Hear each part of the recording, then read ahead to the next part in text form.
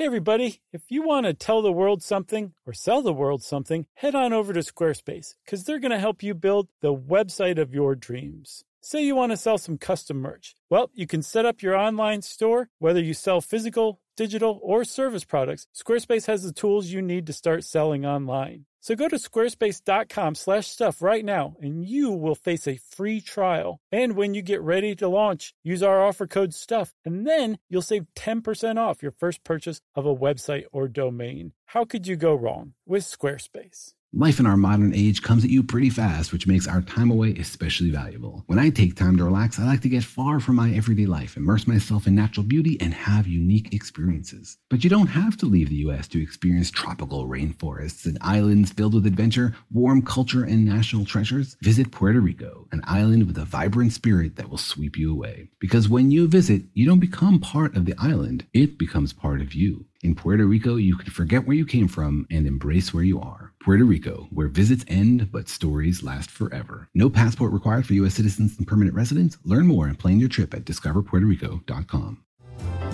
Welcome to Stuff You Should Know from HowStuffWorks.com.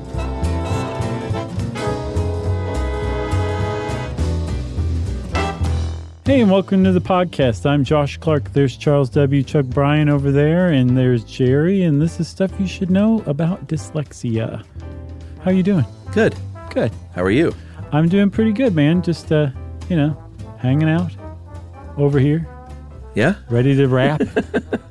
I thought this is pretty cool. I'm surprised that we had not discussed this yet, because it's right up our alley. Totally. Very Stuff You Should Know type show. Yeah.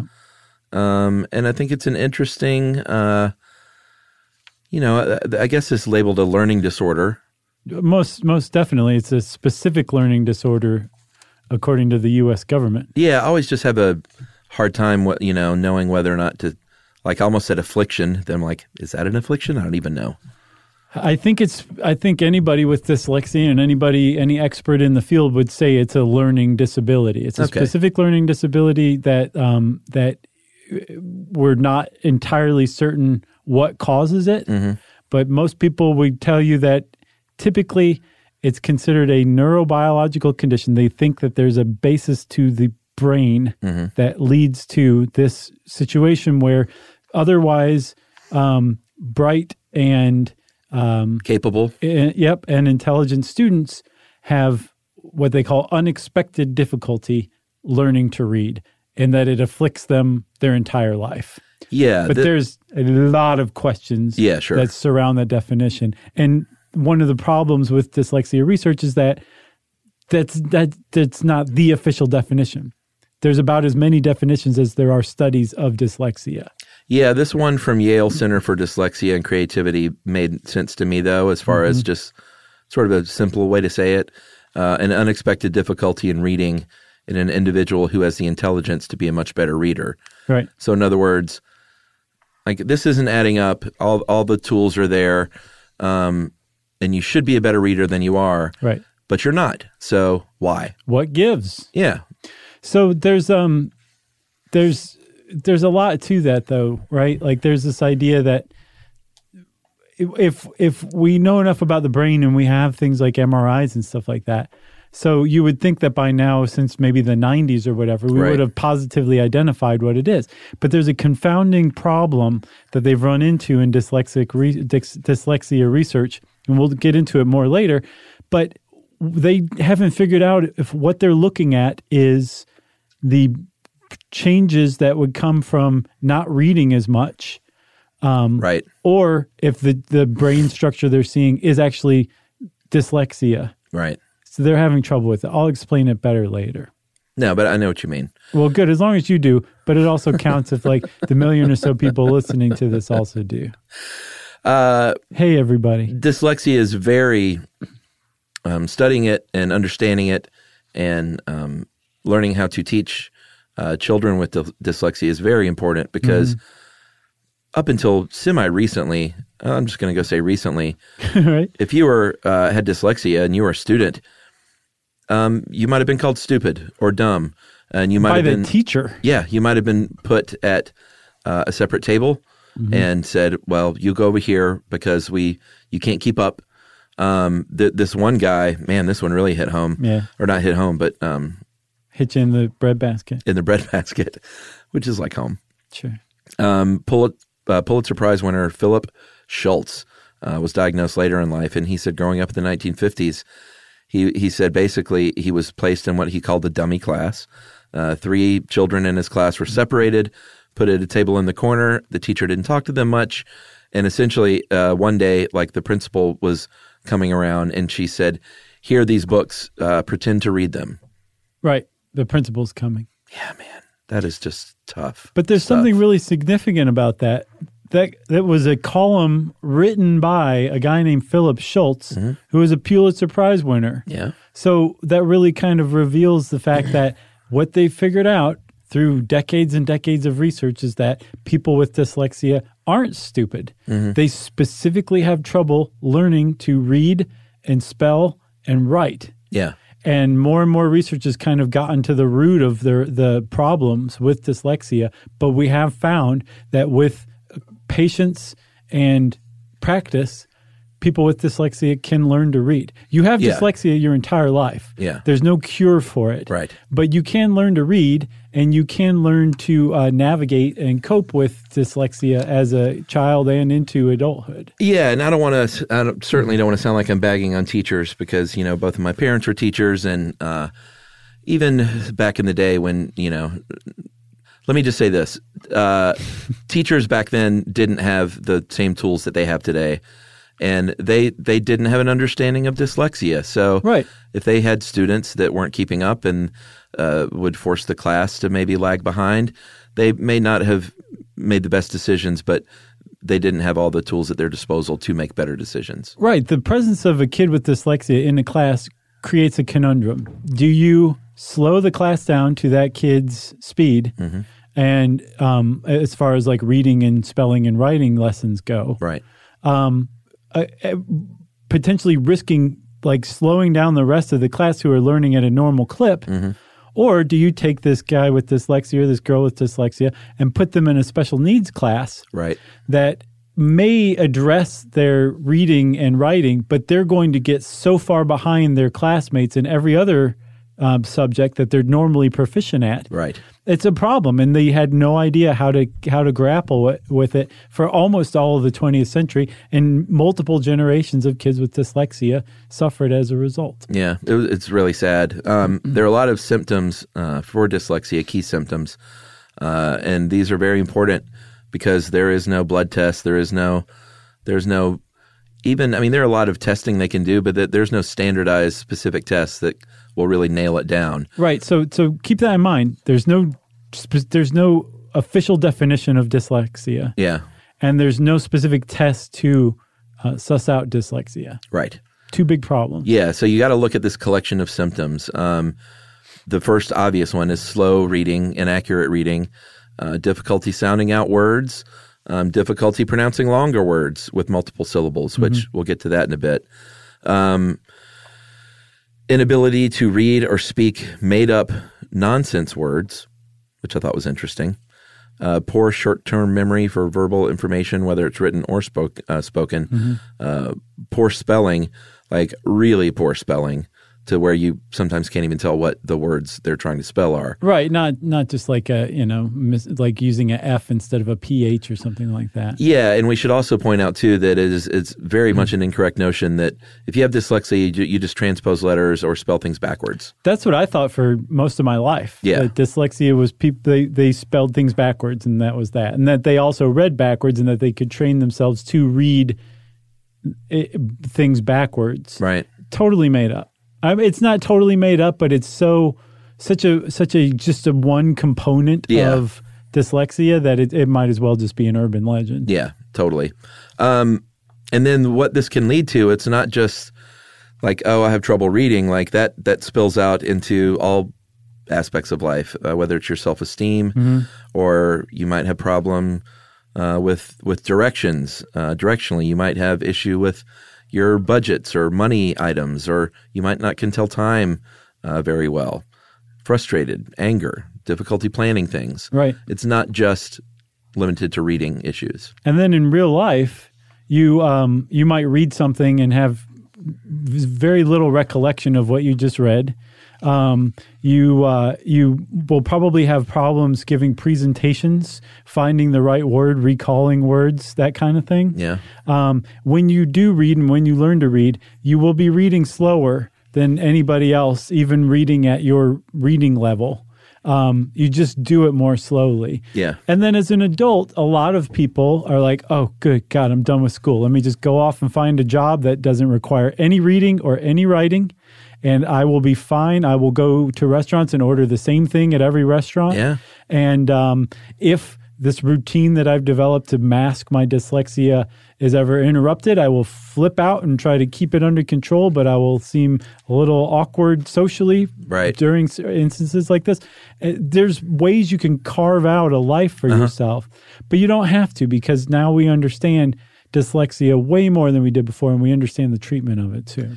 Yeah, and as far as how many people have it, it's tough to get, because of all these reasons we're talking about, tough to get a good number that's reliable, but anywhere between 5 and 15 to 17%, it looks like, which is sort of, no, that's not the biggest range in the world, but they don't really know. No, they have no idea, because there's a couple of problems. One, there's a lot of people out there who don't realize they have dyslexia. And then there's a lot of people who do know they have dyslexia and are either ashamed of it or have just set up their life to where they don't have time or room to go be diagnosed and then go learn to overcome it. They're just like, whatever, I have this thing, this issue, or I'm slower at reading than other people. So yeah, it's probably very much underreported and underestimated how many people in the population have it. Yeah, and we're talking mainly about, almost exclusively about developmental dyslexia, which is, the kind we mostly think about. We're not talking about acquired dyslexia, which can happen as a result of an injury. Right. So just want to point that out. Well, let's take a break, and then we'll come back and talk about the history that actually features both of those. Okay? Yes, sir. All right.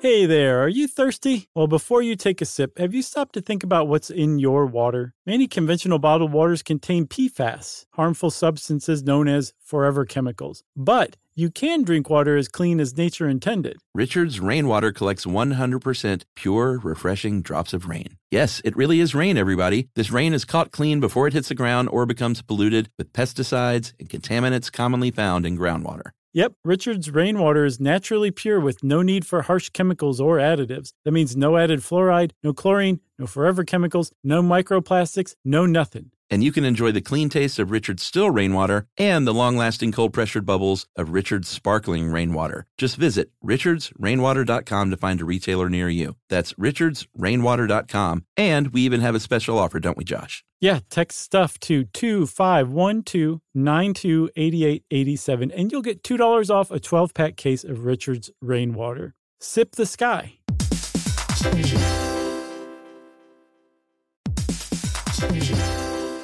Hey everybody, we're here to tell you about Viator, a tool that you can use to plan and book travel experiences around the world.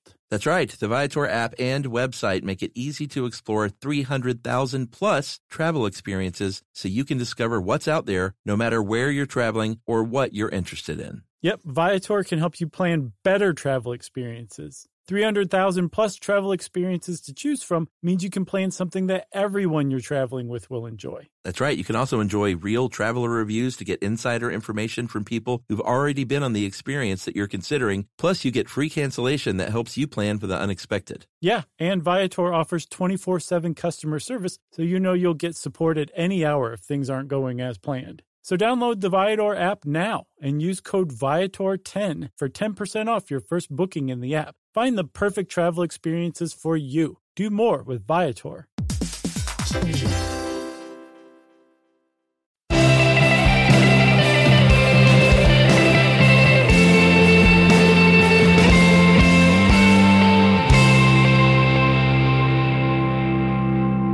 So, Chuck, the first time the word dyslexia was used was in 1872 by an ophthalmologist named Rudolf Berlin, who coined the term dyslexia.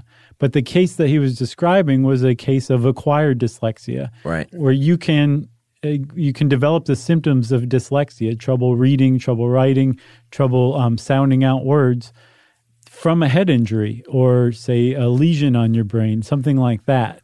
Yeah. And that told them a lot, right? It really, initially they thought maybe it was just a sign of low intelligence. Mm-hmm. Maybe it was a problem with vision or something like that. But the fact that you could acquire dyslexia told neurologists and ophthalmologists working in the 19th century, no, there's a neurobiological basis to this. Yeah, and they called it early on in the 19th century, and I guess even in the early 20th century. Well, actually, they called it that up until the 60s. Yeah, the 60s. Word blindness. And it was a German who coined that term, and they called it Wortblindheit. Can you say that? That's good. Okay, you would do it way better than me. Well, I would put on some dumb voice, but that's perfect pronunciation. Okay. You said that it's a W, right? Yeah. And you said it is a V. Yeah. Perfect. Okay. I didn't click my heels together when I said it. It checks out, Dorothy. So they called it, like you said, up into the 60s, congenital word blindness. There were a lot of people in the late 1800s, or not a lot, but a handful of people studying this stuff. Yeah, Hinshelwood and Morgan were the two big ones. Yeah, and they were ophthalmologist and a doctor. Hinshelwood was the ophthalmologist. And then there were also neurologists, a man named Samuel Orton. And it's interesting to look back because they were sort of on the right track with what they thought was wrong. Yeah, word blindness also as a term is not that far off. Yeah. I mean, it really does a good job describing the thing because they're saying like there's some condition that these people have specifically because they're otherwise totally intelligent. They have a problem with words, with seeing words and recognizing them like everybody else can. Yeah, and it was obviously since the dawn of time, people have had this condition, but it didn't, obviously, if you think about it, there are a lot of things that came along that really brought it into the forefront, like printing. Widespread literacy? Yeah, newspapers and books and street signs. Exactly. And menus, like you were saying, in a restaurant. Yeah. And like everywhere there's the printed word. And all of this, as all of this started to emerge in like the second half of the 19th century, at least in the United States and in the West and Europe, all of a sudden people who had dyslexia suddenly became apparent. Mm-hmm. Whereas before this, it wouldn't have been apparent because there was no way for dyslexia to manifest itself. Right. People didn't walk around reading. You weren't expected to learn to read and write as a kid. Yeah. You had to be like basically a monk to learn to read and write, or part of like the aristocracy. Now it became democratized and public schooling became widespread. And so as a result, dyslexia became a thing for the very first time. It's actually a relatively new condition that was born out of the modern era. Yeah, or if you were a kid back then and they were trying to teach you to read and you couldn't, you were just, they were like, all right, well, I guess he's not a reader. Right. So get out to the factory of the field. Right. And don't worry about it. But that was what Morgan, like W. Pringle Morgan and James Hinshelwood were doing, was they were the first ones to say, wait, get that kid out of the field because he seems otherwise bright to me. Right. He just is having trouble reading. This might just be a thing. Yeah. So they were the first ones to say, no, this is its own thing. This isn't just being generally slow. Right. This is a specific learning disability. Right.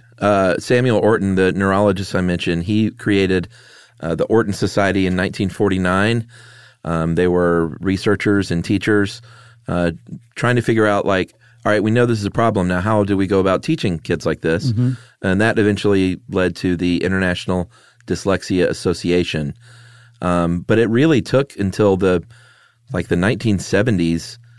There was a book written by MacDonald Critchley called The Dyslexic Child. Mm-hmm. And that's when things really started to come to the forefront more. Yeah, they started to realize, oh, wait, you can teach kids with dyslexia how to read, so maybe we should start doing that. Right. And here are the symptoms and the signs of dyslexia, and let's take it seriously in the general education system. Yeah, and one of the interesting things that they learned, they have learned over the years is part of the problem, at least in the case of English, is that it's a really tough language to learn. Extraordinarily tough. And it matters. If you have dyslexia, when compared to Italian, it says English has over 1,000 ways to spell its basic set of 40 phonological sounds.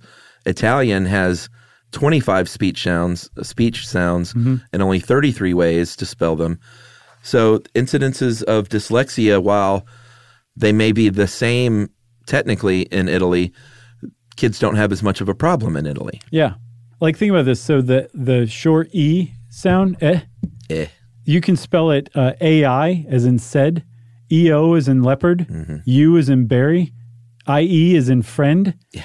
Okay. English is so tough. It is tough. But what you're doing is when you're spelling those things, you're encoding a sound, a phoneme is what it's called, right?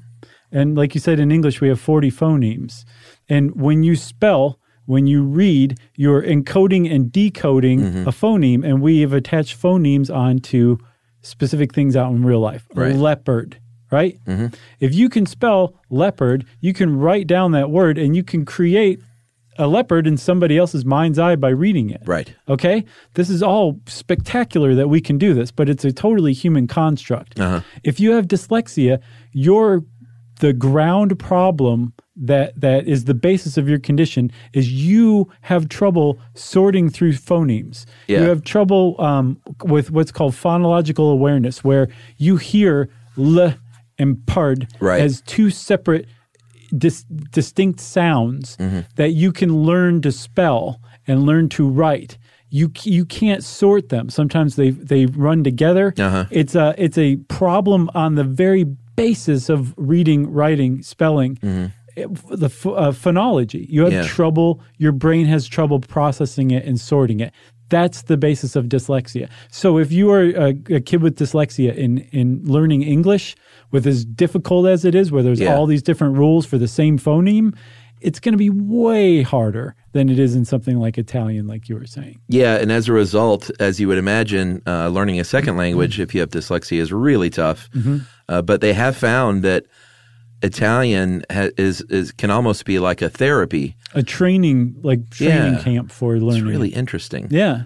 Because you learn, there's rules with certain things, but these are really basic rules and they make sense. So maybe now I can learn English a little more easily with the expectation that the rules are structurally the same, but they're just different for English than they are for Italian in nuance. But ultimately, they're getting across the same stuff. Yeah, the whole concept of language and symbols, i.e. letters and words, it's just fascinating to me, endlessly fascinating. Yeah, because again, I don't want to harp on the humans this. creating this and saying that thing over there, if you draw these symbols in this order, that's what that is. See that leopard?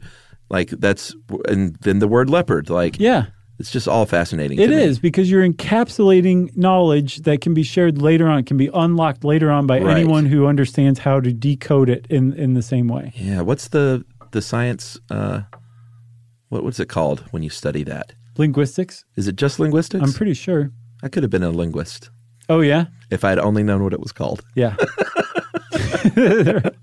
I just realized halfway through that what a dum-dum I sounded like. What's that thing called? I could have been good at that. Yeah.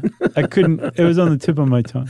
So I guess we can talk about the fMRI and the MRI. Obviously, the Wonder Machine figures in pretty big when it comes to this kind of thing. Yeah. And in the mid-'90s is about when the fMRI came on the scene with dyslexia and studies with dyslexia. One of the problems was little kids. They're like, we can't throw them in there. That thing will explode their brain. And then they're like, oh, no, the fMRI machine is fine for kids. We tested it out on some bad kids, and they were fine. And so they started putting children in there because you could obviously do this at any age, but it's important for school-age children to figure out what's going on in their brains. Well, that's one of the reasons why that's the sample population, is because it takes years for dyslexia to be prominent. Right. Every kid has problems learning reading and writing at first. Sure. But then as other kids progress, and this one kid doesn't, but they're otherwise bright, same socioeconomic opportunities and all that stuff, that's when it becomes possible that they have dyslexia. But by that time, a couple more years have gone by. Right. Right? Yeah. So you're not testing for dyslexia on babies. Right. You have to wait until it basically manifests itself. Yeah, and of course with the fMRI, I think there was some hope that it could, like you mentioned earlier, just be like, well, there it is. Yeah. But, it wasn't. It wasn't as different regions of the brain would light up or not light up, but they didn't get any hard, pinpointing conclusions. No, they have kind of focused in on a few spots, like different studies have said, this is what we found, and it actually correlates with other studies too. There's left hemisphere areas, the ventral occipitotemporal region, the temporoparietal region, and the inferior frontal cortices, which have to do with language processing, but also visual processing of language too. Yeah. So again, they think that the basis of all of this is that when you're hearing sounds, when somebody's holding up a piece of bread that has been dried through heat and says toast, you're hearing toast. Yeah. And you can learn to write T-O-A. It's a little confounding. Sure. And then S-T over time. Maybe the first few times you write T-O-E-S-T. It doesn't matter. You're going to learn to write T-O-A-S-T, and you can write it down, and then someone else can read it, and they think of toast. Right. With dyslexia, you're not hearing toast. You certainly can't extrapolate something that you're not hearing correctly into words and letters. Yeah, yeah. Okay? That's a good way to put it. The toast analogy. Yeah, there you go. There is a genetic component. You are likely, if you have dyslexia, to also have other family members who have it, and they have isolated some genes associated with it. But again, they haven't been like, here's the cause. Let's just figure out how to switch this gene off or on. Right. And I think it's just correlated. It's not necessarily the cause. It's like people who have been shown to have dyslexia have this set of genes that are doing this. Yeah, but like I said earlier, what's interesting is those early doctors weren't super far off. Yeah. It does have to do with visual processing of this linguistic information, and they were on the right track even way back then. So not bad.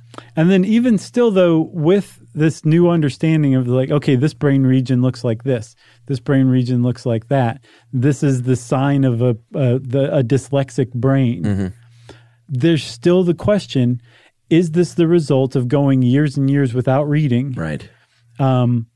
Or is that the structure of a brain with dyslexia? Right. Because we know that your brain changes when you read. When you learn to read, they've done studies in the MRI with illiterate adults who have learned to read. So they do a scan of them while they cannot read, and then they scan them again while they can read, and then look for differences in the brain. And there are structural differences that take place in the brain, right? Which makes sense because it makes you think, so an illiterate adult, is that the normal structure of the brain? And an adult that can read, is that an abnormal structure? Because think about it, we've only been doing that for 150 years. Yeah, that's a good point. That's a new construct. Yeah. So it makes sense that the brain would be neuroplastic like that in that respect, because that's a new thing we've all started to try to do to alter our brains. Yeah, and that's where the practice part comes in, which we'll get to more. But it's interesting that, and it sounds simple, but the better, if you have dyslexia, the better you get at reading and writing, the better you will get at reading and writing. Exactly. You're just you're strengthening, creating new neural connections and then strengthening those pathways. Yeah. And the fact that it all comes down to apparently patience and practice, and that it's saying these kids with dyslexia are going through the same thing that every kid does with learning to read and write and spell. It just takes them way longer. Yeah. The fact that generations of kids with dyslexia were just abandoned by the school system because of a lack of patience is really what it comes down to, is beyond sad to me. Patience and resources, I think. And that's part of it, sure. Yeah, I just don't want to sound like we're saying teachers just were impatient about it all. Right. It's it was complex and still very sad. Yes. The fact that teachers have to buy their own school supplies still gets to me every year. Yeah. The fact that we're living with this as a country, that's just become normal to us. Right. It's embarrassing. Yeah. It's just a mark of shame on our country, if you ask me. All right, let's take a break. No. I'm going to go I'm going to give you your cat of nine tails so we can flog each other. I realize I sound really forceful in this episode. I feel like I'm sounding forceful. Do I sound forceful? No, I think you're great. Do I? Well, that did. Okay. All right, we'll be right back, everyone.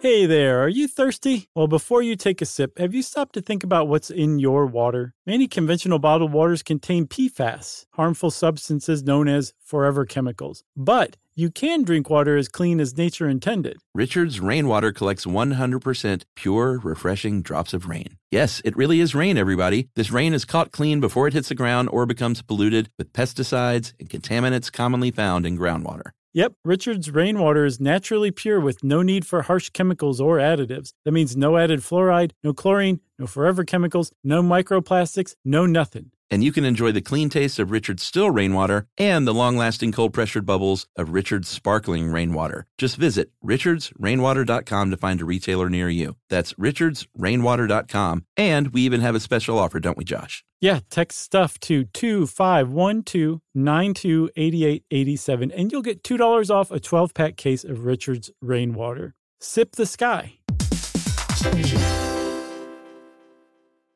Hey there, everybody. Here's some bonus stuff you should know. This time it's about traveling to Orlando for business. Orlando has tons of places to host your conferences and meetings. Dr. Michael Edwards, CEO of Ocean Insight, said it best. Orlando is as much a business capital as an entertainment one. And when the day is done, you can kick off each evening at one of 46 Michelin-rated restaurants. What's not to love? So check out Orlando, where the possibilities for business travel are unbelievably real. Learn more at orlandoforbusiness.com.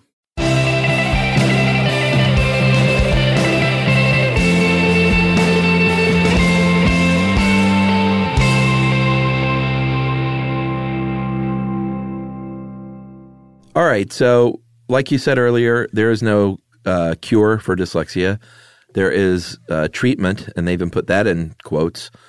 But you shouldn't think of it as a disease cure type of thing. No. It's practice and patience. You have it for life.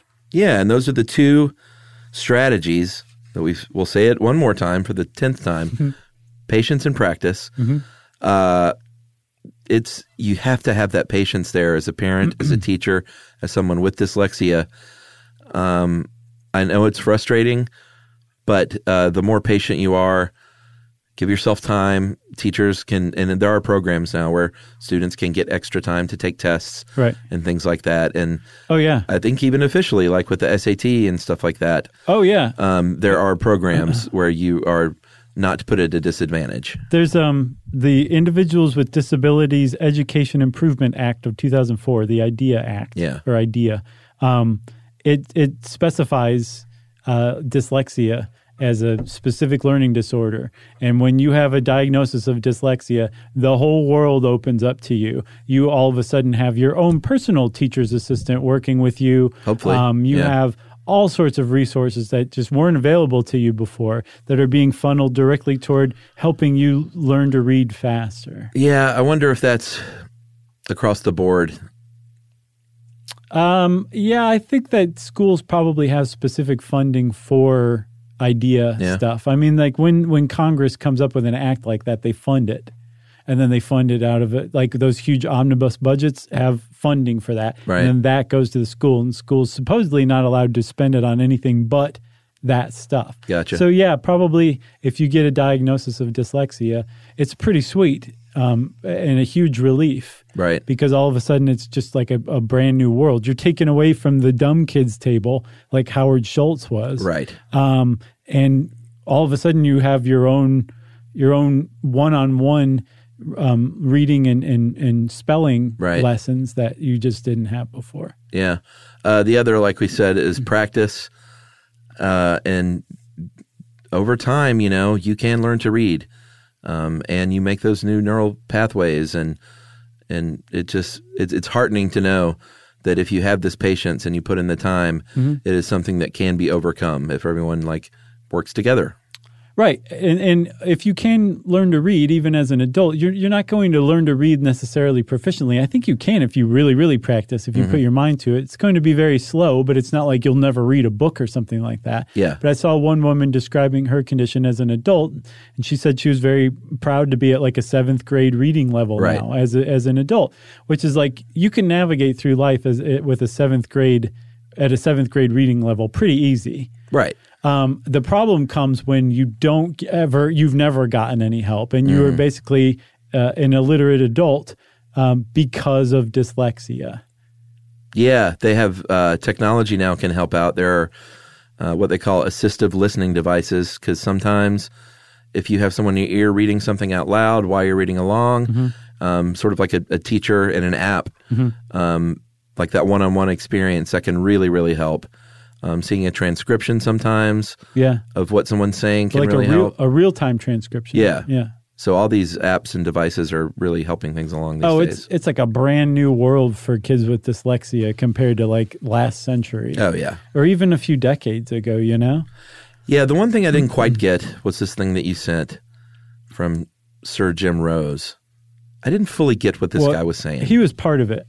So he's not saying this. He's definitely all into dyslexia, but there is a thread that of experts in childhood education, psychology, childhood cognition, who suspect that there's no such thing as dyslexia. Really? That those earliest neurologists and ophthalmologists and doctors who named it and made it a thing were wrong.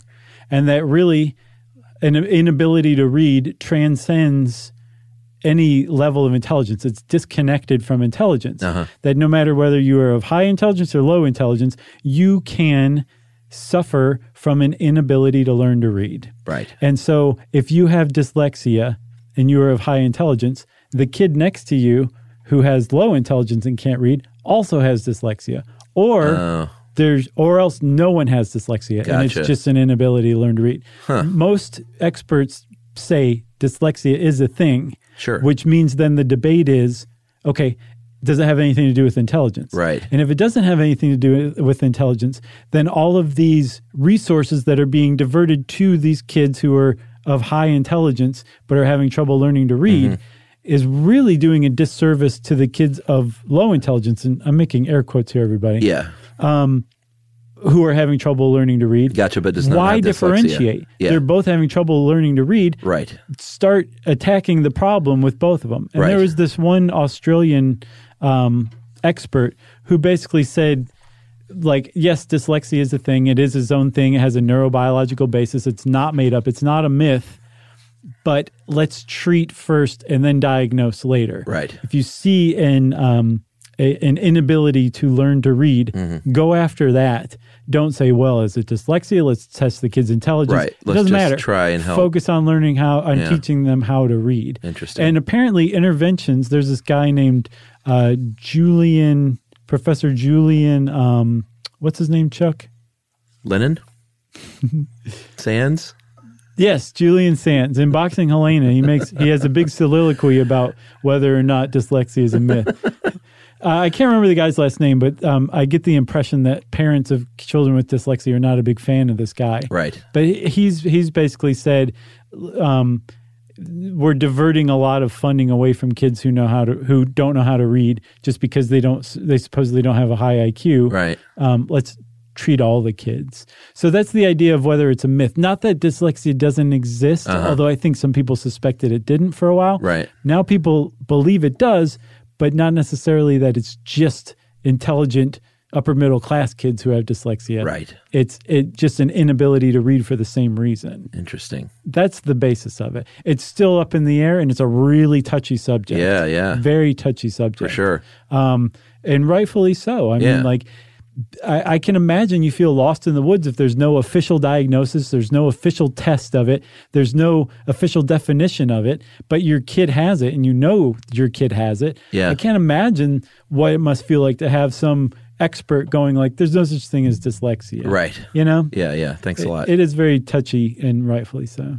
Well, finally, there's this whole notion that if you have dyslexia, then you may excel in other areas. You may be more creative, or you may be more prone to be like an entrepreneur, perhaps. Yeah, because you think outside the box. Yeah, I mean, there's a long list of people famous creative types that have dyslexia. Agatha Christie. Did you know that one? I didn't, but I didn't either. that, I didn't just make it up. I learned there's that. a long list. But just recently. Part of this bugs me, though. I don't know. I just hate it when they're like, well, look what celebrities have this thing. I mean, I get it maybe that it might. I don't know. I just don't see the value in that. Well, it's saying like, look at this guy, this lady made it. Maybe. I guess so. She's not a street sweeper. You don't have to look forward to a life of shoveling horse manure because you have dyslexia. You can achieve. Just stick to it, kid. No, I get all that. And that's valid. Oh, you're questioning the cult of celebrity? Yeah, that's what I was. That just sort of bugs me. But no, there is benefits. I'm sure if some kid was like, Tom Cruise has dyslexia? Right. And look at him. I have had some questions about Xanax and its value myself. Oh, goodness. There have been some studies, though, over the years that may or may not support this. Like, supposedly, if you have dyslexia, you may be quicker to find something in your peripheral vision. Maybe you can, like M.C. Escher-style drawings or the impossible images, hidden images, you might see those quicker or more easily. Find patterns in noise. Sure. Like you could be a great data analyst, perhaps. And they think like, and this makes total sense, but the problem is it's anecdotal at this point. Right. But it makes total sense that, yes, you're the same senses that you were using to read and write, if you don't know how to read and write, your brain's going to compensate with other things. It's going to possibly excel at other stuff. Right. Just because it's structured different. If your brain is structured differently, which we know that's the case, if you do not read or write, you would expect that it would manifest itself in real-world behaviors and traits.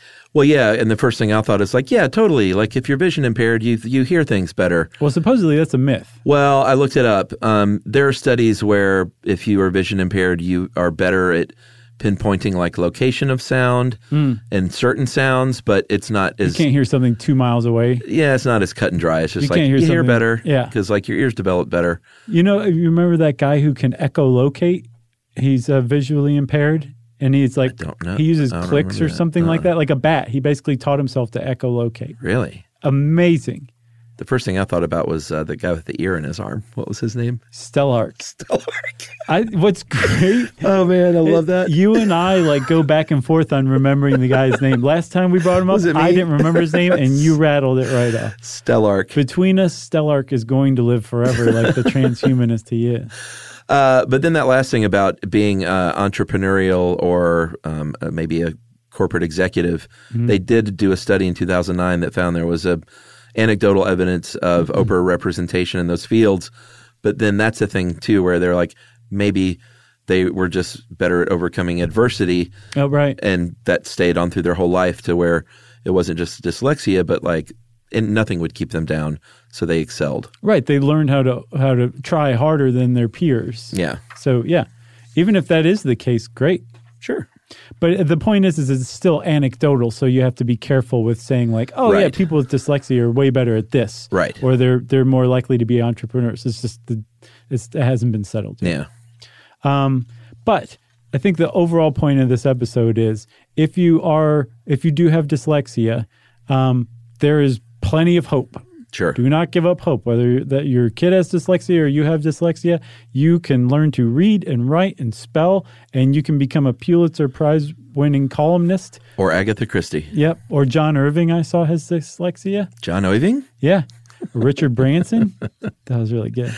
Ozzy Osbourne, for God's sakes. Look at that guy. Sure. Fumbling around the house. He's successful. Yeah. Despite himself. Uh-huh. If you want to know more about dyslexia, you can learn all about it on the internet. And since I said that, it's time for listener mail. I'm going to call this Sid and Marty Croft email. This guy wrote in to email us about a personal connection he had to the Schoolhouse Rock episode. I'm not going to read that half of the letter because I don't want to further embarrass the family. But he's has a relation to the person that we kind of called out as the guy who ruined Schoolhouse Rock. Oh, okay. Wasn't he an exec? Yeah. Yeah. Yeah. But the second half of this says, speaking of unbelievable stories, guys, I thought you'd be jealous to know that I grew up hanging out on the sets of all the Sid and Marty Krofft shows because my mom was on a bunch of them. I used to have lunch with the Sleestacks and throw around big foam boulders from Land of the Lost. She was Nashville on the Captain Cool and the Kong show, which wrapped around the Saturday morning cartoons. I remember that. Mm-hmm. That also led to the music group, the Bay City Rollers, showing up to my birthday party. What? When I was like 5. It caused such a big mob scene, the police had to come. That's the SATURDAY. Night. You know how they got their name? They threw a dart at a map and it landed on Bay City, Michigan. Yeah, because they're like Scottish, aren't they? I think so. I think they are. I remember my sister, we had a babysitter, and then my sister and the babysitter, I don't know why my sister wasn't just my babysitter. She was 6 years older. There was another girl who babysat that was like a year basically younger? my sister's age. Right. And they would sit around. This is my big memory of the Bay City Rollers. There was one of their albums that had each of their pictures sort of in a dartboard-like fashion in a circle. Huh? And they would spin the record around and close their eyes and stop it with their finger and like... They had to make out with that picture? Yeah, they had to like kiss that picture or whatever. Oh, I hope your sister doesn't listen to this. No, it's great. The 70s, man. So innocent. I love the 70s. So the Bay City Rollers came to his birthday party. They called the cops. My mom went on to do a ton of cool stuff that I'm sure you guys would know. A bunch of episodes of Plastic Man. Wow. All the women's voices on Celebrity Deathmatch. Cool. Hosting a game show called Rodeo Drive, playing Joan Rivers on Family Guy. Wow. Being in the Catskills on Broadway. Nice. For 2 years. Too much more to mention, guys. Except also she went on the road with Tim Conway and Harvey Korman for a number of years. Posing as Carol Burnett. And my little brother ended up engaged to Harvey Korman's daughter. Wow. But it didn't work out. Wow. Anyway, love the show, guys. If I can ever be a resource, let me know. That is from Keith Orell. Keith, that was amazing. You remember Celebrity Deathmatch? Yeah, man. So great. Big shout out to your mom, too. Yeah. And big your ups mom's to your husband. moms, Keith. Yeah. Well, if you want to brag on your mom because she's done some awesome stuff, we love hearing about that. Moms always have great welcomeness here at Stuff You Should Know. That's right. That's going to end up being a crummy t-shirt.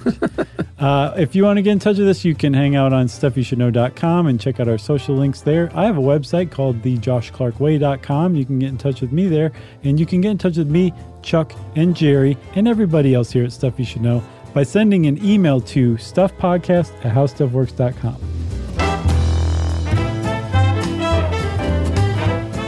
For more on this and thousands of other topics, visit howstuffworks.com.